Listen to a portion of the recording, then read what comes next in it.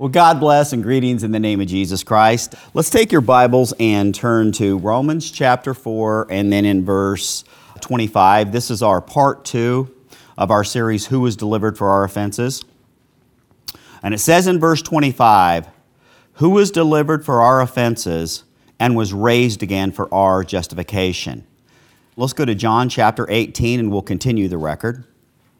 It says, Then led they Jesus from Caiaphas unto the hall of judgment, and it was early. And they themselves went not into the judgment hall, lest they should defiled, but that they might eat the Passover. Benson on this verse. Then led they Jesus from Caiaphas unto the judgment hall, the praetorium, the governor's palace. Properly speaking, the praetorium was that part of the palace where the soldiers kept guard. But in common language, it was applied to the palace in general. The Jewish high priests and elders sent Jesus hither, that he might be tried by the Roman governor Pilate, because they could not otherwise accomplish their purpose, the power of life and death being now taken out of their hands. And it was early. Although by this time it was broad daylight, yet it was early in the morning, and much sooner than the governor used to appear. It is therefore probable that he was called up on this extraordinary occasion, and they themselves went not into the judgment hall or into the palace, of which the judgment hall was a part, lest they should be defiled, but that they might eat the Passover. Having purified themselves in order to eat the Passover, they would not enter into the palace, which was the house of the heathen, for fear of contracting such defilement as might have rendered them incapable of eating the Paschal supper. They stood, therefore, before the palace, waiting for the governor, who on such occasions came out to them, end quote. Religion improperly lived is a contradictory thing. For though men are willing to break the greatest of God's commandments, yet because of some perverted sense of warped conscience, they will keep the smallest of rituals, thinking themselves still pure in God's sight. Thus, these religious men were willing to seek and ultimately accomplish the murder of an innocent man by delivering him to an unjust death, yet they did not want to defile themselves by going into this Gentile judgment hall, as if murder would not defile the soul, but coming into contact with a pagan would. This is often the way of the hypocrite, concerned about exterior show, yet caring little for the heart's inward corruption. And in Matthew 22, verse 26, we read, Thou blind Pharisee, cleanse that which is within the cup and platter, that the outside of them may be clean also. Blind men, caring more about religious observance than inward spiritual purity. Pool on this verse. A man may be outwardly pure and inwardly filthy and impure. But no man can have a pure heart, but he will live a pure and holy life, for the external acts are but the impure acts of the soul, end quote. See, regardless of whether the merely religious will accept this or not, it is first the heart of man which is at fault, and not simply the actions of his hands. For no man can do evil with his body, until first evil is embraced and then crossed in his heart. So also, no matter what the body does or does not do, it makes little difference if a man's heart is wrong with God. Thomas Brooks is quoted as saying, regarding the heart and its role in both prayer and worship, that cold prayers shall never have any warm answers. God will suit his returns to our requests. Lifeless services shall have lifeless answers. When men are dull, God will be dumb. The lesson being that until the heart, which is the most important organ in both man's worship and his actions, is right before God, then God will not recognize anything of man. The Lord, therefore, will only honor, favor, and prosper those who have a broken and contrite spirit and tremble at his word. Isaiah 66:2. For all those things hath mine hand made, and all those things have been, saith the Lord. But to this man will I look, even to him that is poor and of a contrite spirit, and trembleth at his word. Let's take a look at this for a second. The Lord saying, saith the Lord, but to this man will I look. In other words, who will God look to or towards? Him and only him that is of a poor and contrite, broken spirit and trembles at his word. Any, therefore, who will ignorantly believe that a right heart is not directly involved in gaining God's favor, know nothing of God. For according to it, God makes all of his judgments concerning man. Hence, regardless of what these religious leaders did on the outside to endeavor to keep themselves ceremonially clean, this meant absolutely nothing, since their real heart's motive was to murder and crucify God's Son. Sinners thus shall have a great awakening when they stand before the judgment seat, and have Christ whom they examine them. Because then at that judgment seat, Christ's judgment seat, it shall be the heart of man which is put on trial. Yea, every secret thing of the heart shall be brought to light, and made known at Christ's appearing. Romans 2:16. In the day when God shall judge the secrets of men by Jesus Christ, according to my gospel.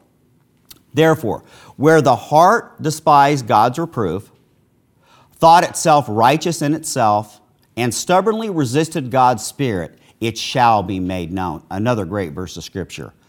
Isaiah 29:15.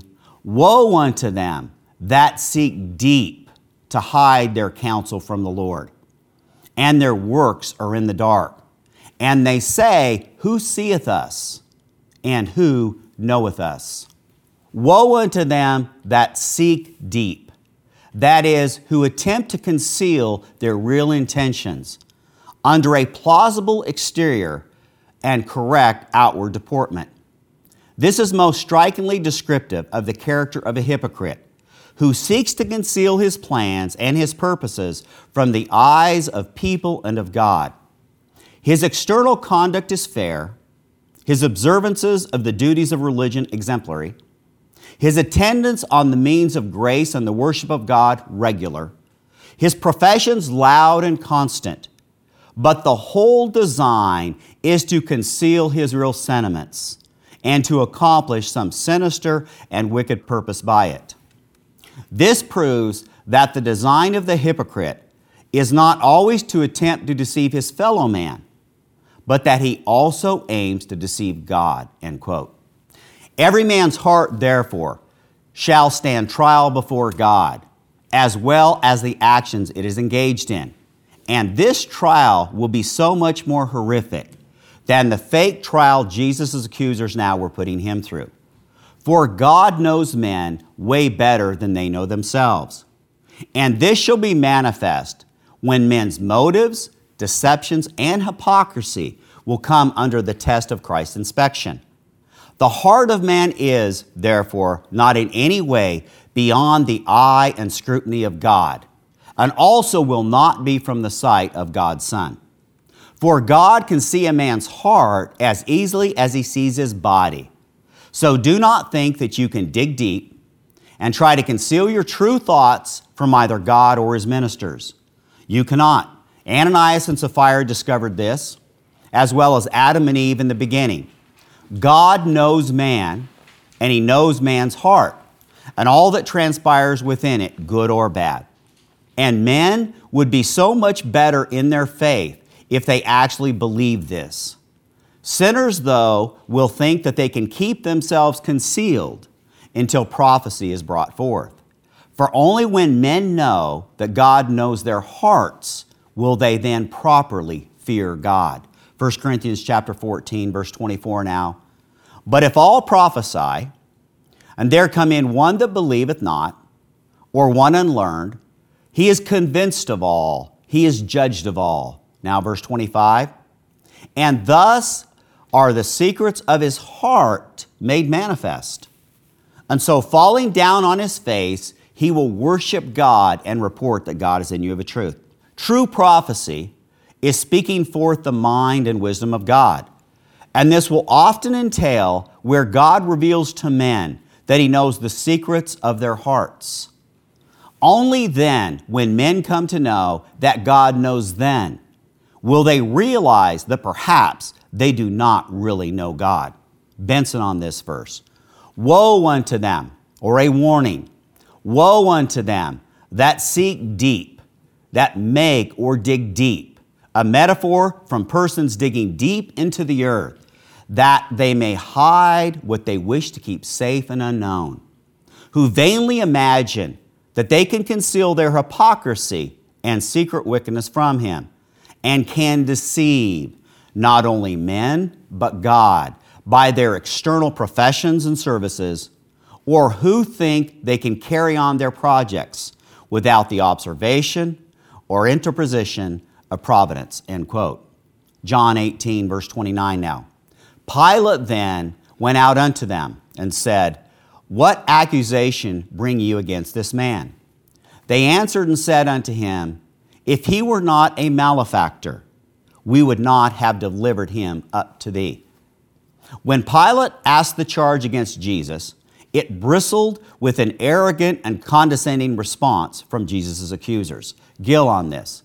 They answered and said unto him, offended at the question put to them, and filled with indignation that they should be so interrogated, with an air of haughtiness and insolence, reply to him, If he were not a malefactor, we would not have delivered him up unto thee, insinuating that he was guilty of some very wicked action, not merely of a breach of some of their laws peculiar to them, for then they would have tried and judged him according to them, and not have brought him before him. But they suggest that he was guilty of some crimes recognizable by Caesar's court, and which they did not care to mention expressly, lest they should not succeed, not having, as it may be as yet, their witnesses ready, and hoped he would have took their own word for it, without any further proof, they being men of such rank and dignity, and of so much knowledge, learning, and religion, and therefore took it ill of him that he should ask such persons as they were, so famous for their prudence, integrity, and sanctity, such a question. However, they own themselves to be the betrayers and deliverers up of our Lord, which Christ had before foretold, and which Stephen afterwards charged them with. End quote. A man, when he knows he is doing wrong, will often become agitated when his motives are questioned. These men, not wanting Pilate to investigate further, inwardly knew their case against Jesus to be false. How often then have men wanted to hurry an action while inwardly knowing that if there is not time and scrutiny to examine if it's right, its error will not be made manifest. Men, therefore, quickly sinning simply because they know if they do not do it quickly, then others may recognize it as sin. The charge of Jesus being a malefactor is scurrilous and false, and a wholly baseless charge. The charge, therefore, that the religious leaders claimed against Jesus was that he was an evil, rotten, and malicious man. The Greek reveals this in the word used for malefactor, meaning bad, evil in the widest sense, properly inwardly foul, rotten, poisoned, figuratively inner malice flowing out of a morally rotten character. The rot is already in the wood. This is often how evil men will actually view righteous men. Their own evil soul so perverted that what is good, holy, and comes from God, they believe as rotten and poisoned. To an evil man then, good is evil and evil good. Isaiah 5:20. Woe unto them that call evil good and good evil, that put darkness for light and light for darkness, that put bitter for sweet and sweet for bitter. Men are thus at their lowest point, lower even than beasts, when they are so twisted that righteousness is thought as vileness. The greater the evil also that lives in men, the greater they will be filled with violence towards good things. This was seen in Cain, slaying his brother Abel, so also in Saul by seeking David's life, and evidence as well in the Jewish leaders when they stoned Stephen to death. The hate in the unrighteous so great that murder is what they consider the best option to remove those who are contrary to them. And like so many evil men today, men will project what they are themselves unto others. So twisted, therefore, are those who walk in darkness, that they will dangerously conclude that light is darkness, when in fact, because of projection, all they are really perceiving is a mirror image of themselves. 2 Corinthians 2:16. To the one we are the savor of death unto death, and to the other the savor of life unto life. And who is sufficient for these things? Barnes on 2 Corinthians 2:16. To the one, to those who perish, we are the savor of death unto death. We are the occasion of deepening their condemnation and of sinking them lower into ruin. The expression used here means literally, to the one class we bear a death-conveying odor leading to their death. A savor, a smell which, under the circumstances, is destructive to life and which leads to death. Mr. Locke renders this, to the one my preaching is of ill savor, unacceptable and offensive. By their rejecting whereof they draw death on themselves. Grateful as their labors were to God, and this is in reference to Paul, and acceptable as would be their efforts, whatever might be the results, yet Paul could not be ignorant that the gospel would in fact be the means of greater condemnation to many.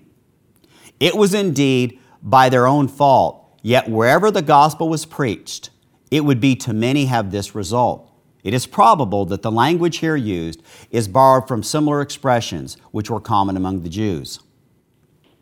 As the bee brings home honey to the owner, but stings others, so it is with the words of the law. They, the words of the law, are a savor of life to Israel, but a savor of death to the people of this world, end quote. The Jews' claim against Jesus that he was a malefactor and an evil, rotten, malicious man is born out of the fact that his truth brought their condemnation. Christ becoming offensive to their souls because his presence and coming proved they were damned. John 18, verse 31. Then said Pilate unto them, Take ye him, and judge him according to your law. The Jews therefore said unto him, It is not lawful for us to put any man to death, that the saying of Jesus might be fulfilled, which he spake, signifying what death he should die. Even a carnal, worldly, and earthly man like Pilate knew that there was no just and righteous cause in Jesus being brought to him. The soundness of even an unsaved man having clearer thinking than those filled with unholy religious zeal. Religion thus by itself and without Christ will not make men better, but worse. For Christ's words to be fulfilled then, by crucifixion must his death come. Matthew 20:19. And they shall deliver him to the Gentiles to mock and to scourge and to crucify him, and the third day he shall rise again. Barnes on this, that the saying of Jesus, to wit, that he would be delivered into the hands of the Gentiles and be crucified. Neither of these things would have happened if he had been put to death in the way that the Jews first contemplated. Though it should be admitted that they had the power in religious cases to do this, yet in such a case it would not have been done as Jesus predicted by the Gentiles. And if it should be admitted that they had the right to take life, yet they had not the right to do it by crucifixion. This was particularly a Roman punishment. And thus it was ordered in the providence of God that the prediction of Jesus in both these respects was fulfilled, end quote. Verse 33 of John 18 now. Then Pilate entered into the judgment hall again and called Jesus and said unto him, Art thou the King of the Jews?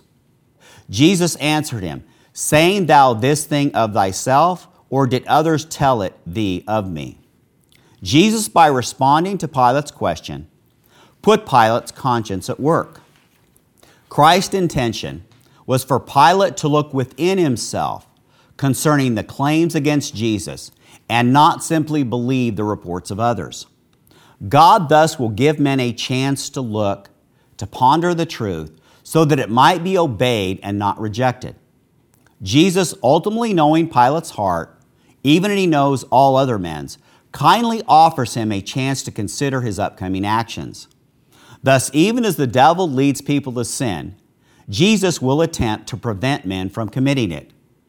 Jesus, also knowing that Pilate's role in murdering him would be a very great sin against Pilate himself. For though Jesus would rise from the dead, he who had played a role in the Son of God's crucifixion would not be forgotten and would remain infamous for eternity for his crime. Every man's eternal destiny also resting many times on what are thought to be insignificant choices at the moment. John chapter 18, verse 35 now. Pilate answered, Am I a Jew? Thine own nation and the chief priests have delivered thee unto me. What hast thou done? Seeking to further distance himself from the situation, Pilate becomes disturbed and flustered in having been brought into what he no doubt felt was a Jewish matter. And then also pleadingly, he asked again Jesus what he had done to bring on such vehemence directed towards him by his kinsmen. It seems more than anything, Pilate simply wanted to be done with his responsibility. This would prove impossible, though, for the Scriptures needed to be fulfilled, and Christ needed to die by first being betrayed by the Jews and then murdered by the Gentiles. Thus, all of man, history would record, would have their role in the rejection and crucifixion of God's Son. Verse 36 now. Jesus answered, My kingdom is not of this world. If my kingdom were of this world, then would my servants fight, that I should not be delivered to the Jews. But now is my kingdom not from hence. Here Jesus reveals the true nature of both himself and the kingdom he came to represent. It is not worldly in any respect. It deals with the heart and souls of men and does not mirror the governments of this world. Jesus informing Pilate that his kingdom is not of this world. Christ's true kingdom thus is far beyond the small, little worldly kingdoms of this world. Jesus also informing Pilate that if his kingdom was indeed worldly, his forces would fight for him. Verse 37. Pilate therefore said unto him, Art thou a king then? Jesus answered, Thou sayest that I am a king. To this end was I born, and for this cause came I into the world, that I should bear witness unto the truth. Everyone that is of the truth heareth my voice. Barnes on this verse. Art thou a king then? Dost thou admit the charge in any sense? Or dost thou lay claim to a kingdom of any kind? Christ's response to Pilate's question is, Thou sayest. This is a form of expression denoting affirmation. It is equivalent to yes. Thou affirmest the truth. Thou declarest what is correct, for I am a king. I am a king in a certain sense, and do not deny it. To this end, Jesus does not here affirm that he was born to reign or that this was the design of his coming, but it was to bear witness to and to exhibit the truth. By this he showed what was the nature of his kingdom. It was not to assert power, not to collect armies, not to subdue nations in battle. It was simply to present truth to men and to exercise dominion only by the power of truth.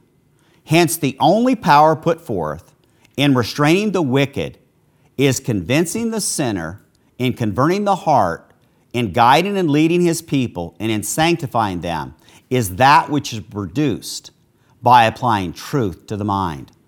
Men are not forced or compelled to be Christians.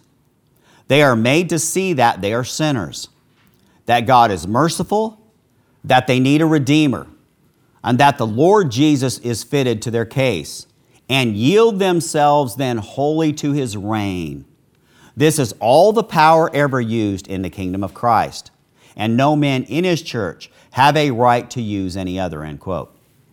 Hence, Jesus informs Pilate that his true purpose, and that which represented the work of his kingdom best, was to bear witness to the truth, so that through it others may be brought to both the truth of God and also the truth of themselves.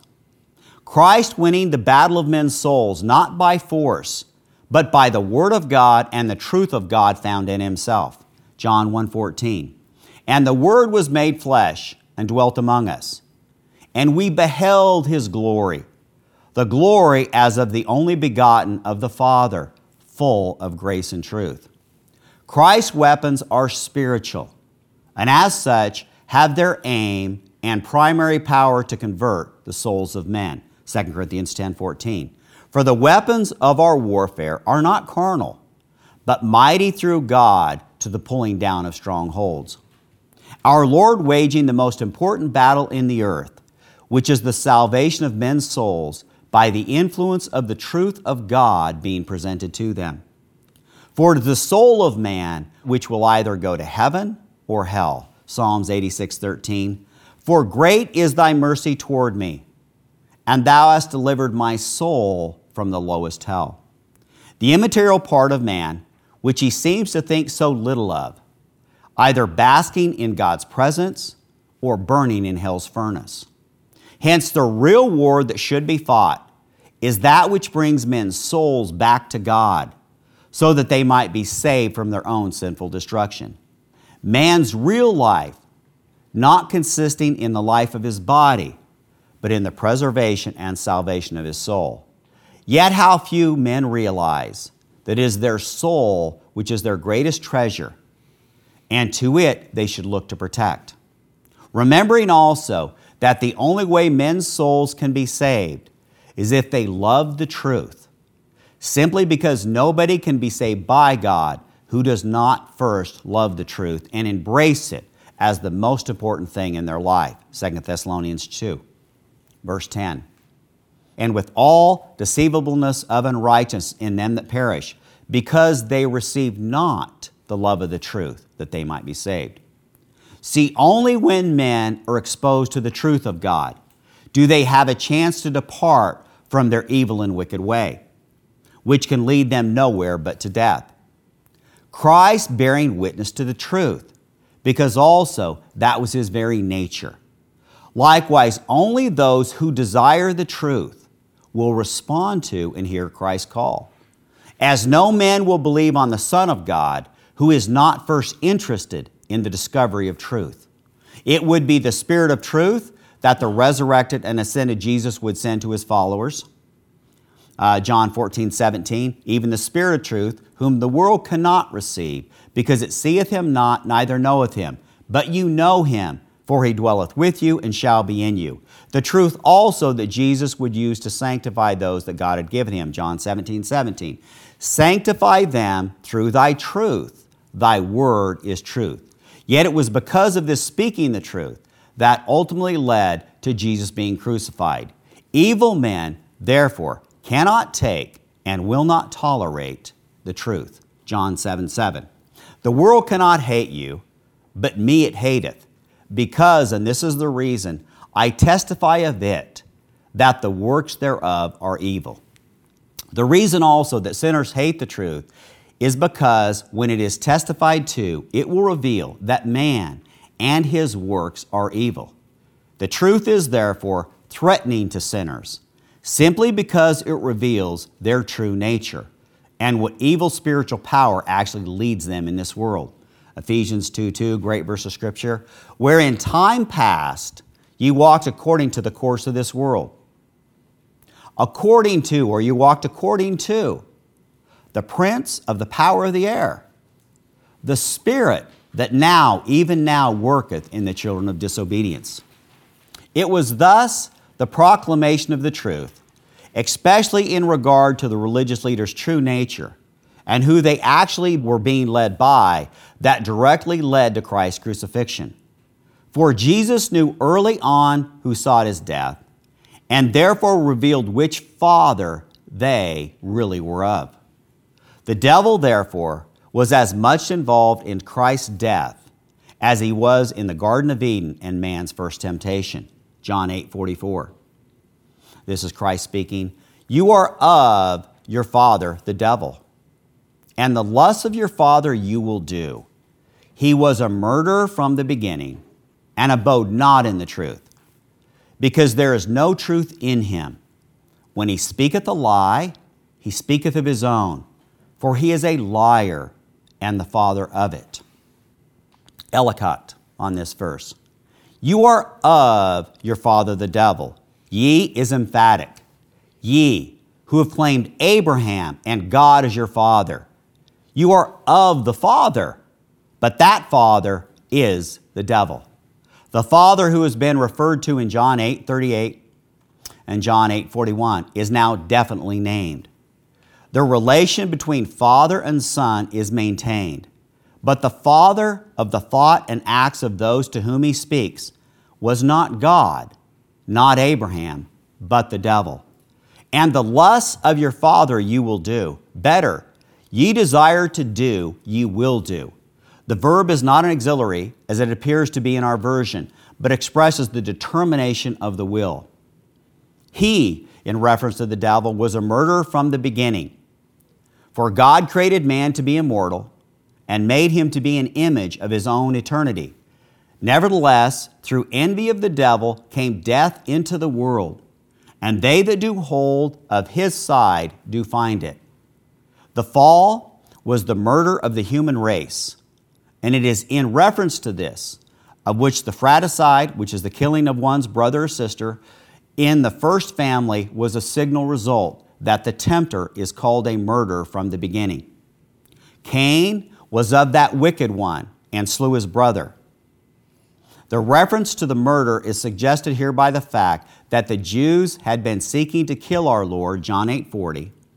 They are true to the nature which their father had from the beginning, and abode not in the truth, because there is no truth in him, again in reference to the devil.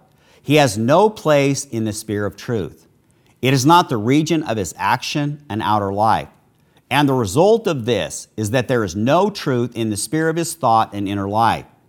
Had he been true, he would have come to stand in the light and life of the truth. When he speaketh a lie, he speaketh of his own. This is in contrast to the work of Christ and to the work of the Holy Spirit. The Holy Spirit will speak of himself. He came to speak the truth which he heard from God. The devil speaketh a lie, and this of his own. For he is a liar and the father of it. Better, and the father of the liar. This is probably the meaning of the Greek and can only be expressed in the English by the repetition of the substantive. The verse ends as it begins by a reference to the Jews whom he is addressing. They were of the nature of him whose spiritual children they were. The murderous thoughts in their hearts and their non-receptivity of the truth plainly indicated who their father was, end quote. The darkness of the devil, therefore, cannot be underestimated. His true nature, more evil than most men have ever even remotely fathomed. So that even as God is light, the devil is equally as dark and capable of evil as God is of good. The serpent, as aptly described, treads on the ground beneath man's feet, unsuspected by those he wishes to influence to do his evil deeds. It is hate and loathing that fills him, so that whenever he can, he will spread his hate and contempt for all things righteous. The devil, therefore, was directly involved in Christ's murder because his own wicked children planned it, and then strongly influenced the Romans to carry it out. Hence, just as Christ has truth for his primary weapon, the devil uses lies for his.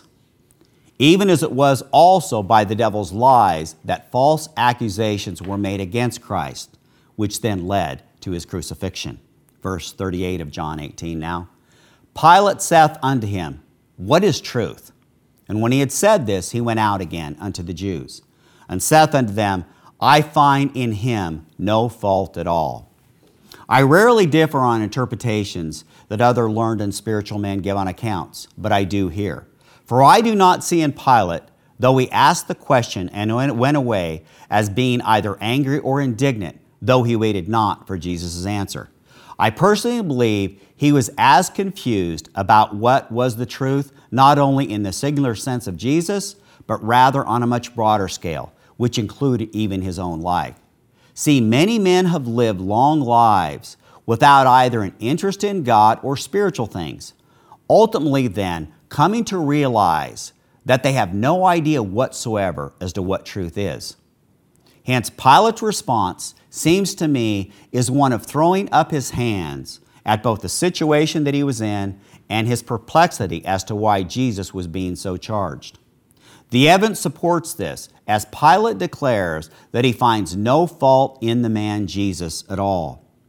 Hence, as far as Pilate is concerned, there is no just reason or even a small indication of guilt on Christ's part, and surely not anything that would be worthy of putting Jesus to death.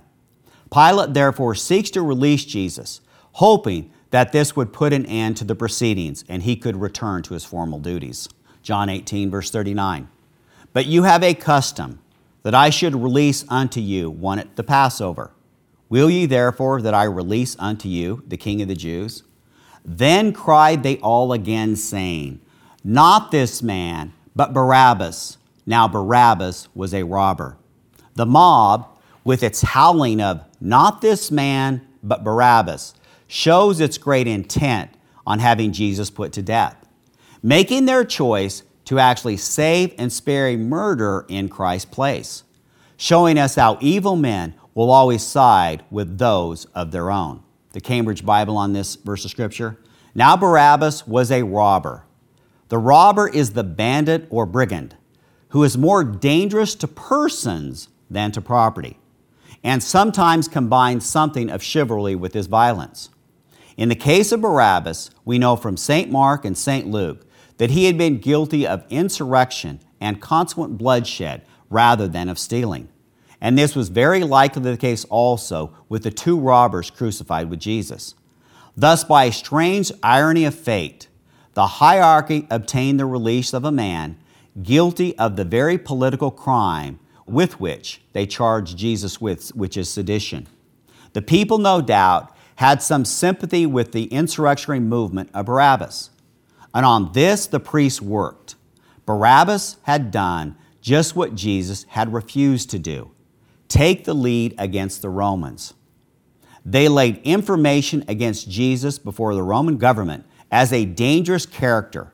Their real complaint against him was precisely this, that he was not dangerous. Pilate executed him on the grounds that his kingdom was not of this world. The Jews procured his execution precisely because it was not, end quote. Jesus thus was numbered with the transgressors, first here with Barabbas, and later with the two thieves on the cross, fulfilling the prophecy of Isaiah 53:12. Therefore will I divide him a portion with the great, and he shall divide the spoil with the strong, because he hath poured out his soul unto death, and he was numbered with the transgressors, and he bare the sin of many, and made intercession for the transgressors. Benson on this. And he was numbered with the transgressors. He was willing, for God's glory and for man's salvation, to be reproached and punished like a malefactor in the same manner and place with them, and between two of them. Mark 15:27 and 28. To die for sin. Jesus needed to be counted as sin and consequently suffer what all sinners must, which is to receive the penalty of death. The Son of God was thus numbered with the transgressors simply because he needed to be included as one in order to die for sin and ultimately create a path that through himself men could receive the righteousness of God. 2 Corinthians chapter 5, verse 21 now. For he hath made him to be sin for us who knew no sin, and this is the purpose, that we might be made the righteousness of God in him. Here is the ultimate purpose in Jesus dying for sin. It was so that men could be made the righteousness of God in him. See, Christ did not know sin, but became sin for us. We did not know righteousness, but have received it through Christ. Ellicott on this verse. That we might be made the righteousness of God in him. Better, that we might become the righteousness of God. Expresses not simply the righteousness which he gives, now listen to this, nor that which he requires, though neither of these meanings is excluded, but rather that which belongs to him as his essential attribute. The thought of St. Paul is that by our identification with Christ, first ideally and objectively, as far as God's action is concerned, and then actually and subjectively, by the act of will which he calls faith, we are made sharers in the divine righteousness. So, under like conditions, St. Peter speaks of believers as made partakers of the divine nature.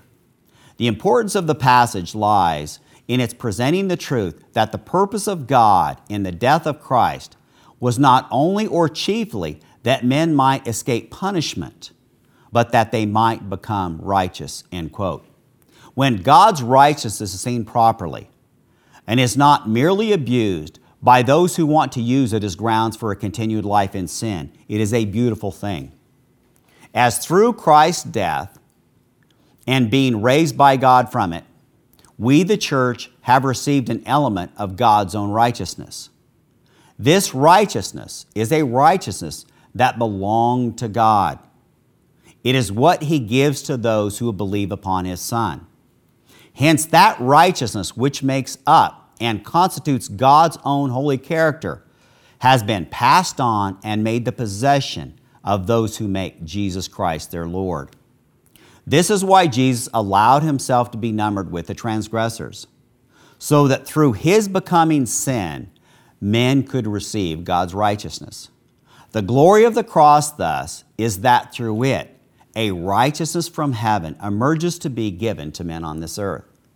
It is worth emphasizing as well that the righteousness that the believer receives from God as part of his new nature is only found through Christ. For men cannot ever, in any way or in any manner, receive God's heavenly righteousness through anything of their own flesh. This divine quality only coming as a gift from God to those who have first repented for their sinful nature and then made Jesus Christ Lord of their life. Hence, there cannot be, nor will ever be allowed any human righteousness in God's righteousness. This holy righteousness is only from the Lord, and alone that which makes up his holy character. Thus, it cannot be found nor developed by any of God's fallen creatures, unless by God's own grace it is imparted unto them. Again, God's righteousness is not in any way an involved human righteousness, which is often thought to come from religious observance and or mere exposure to God's Word, simply because there is nothing that men can either practice or do through their flesh that can make themselves divinely righteous.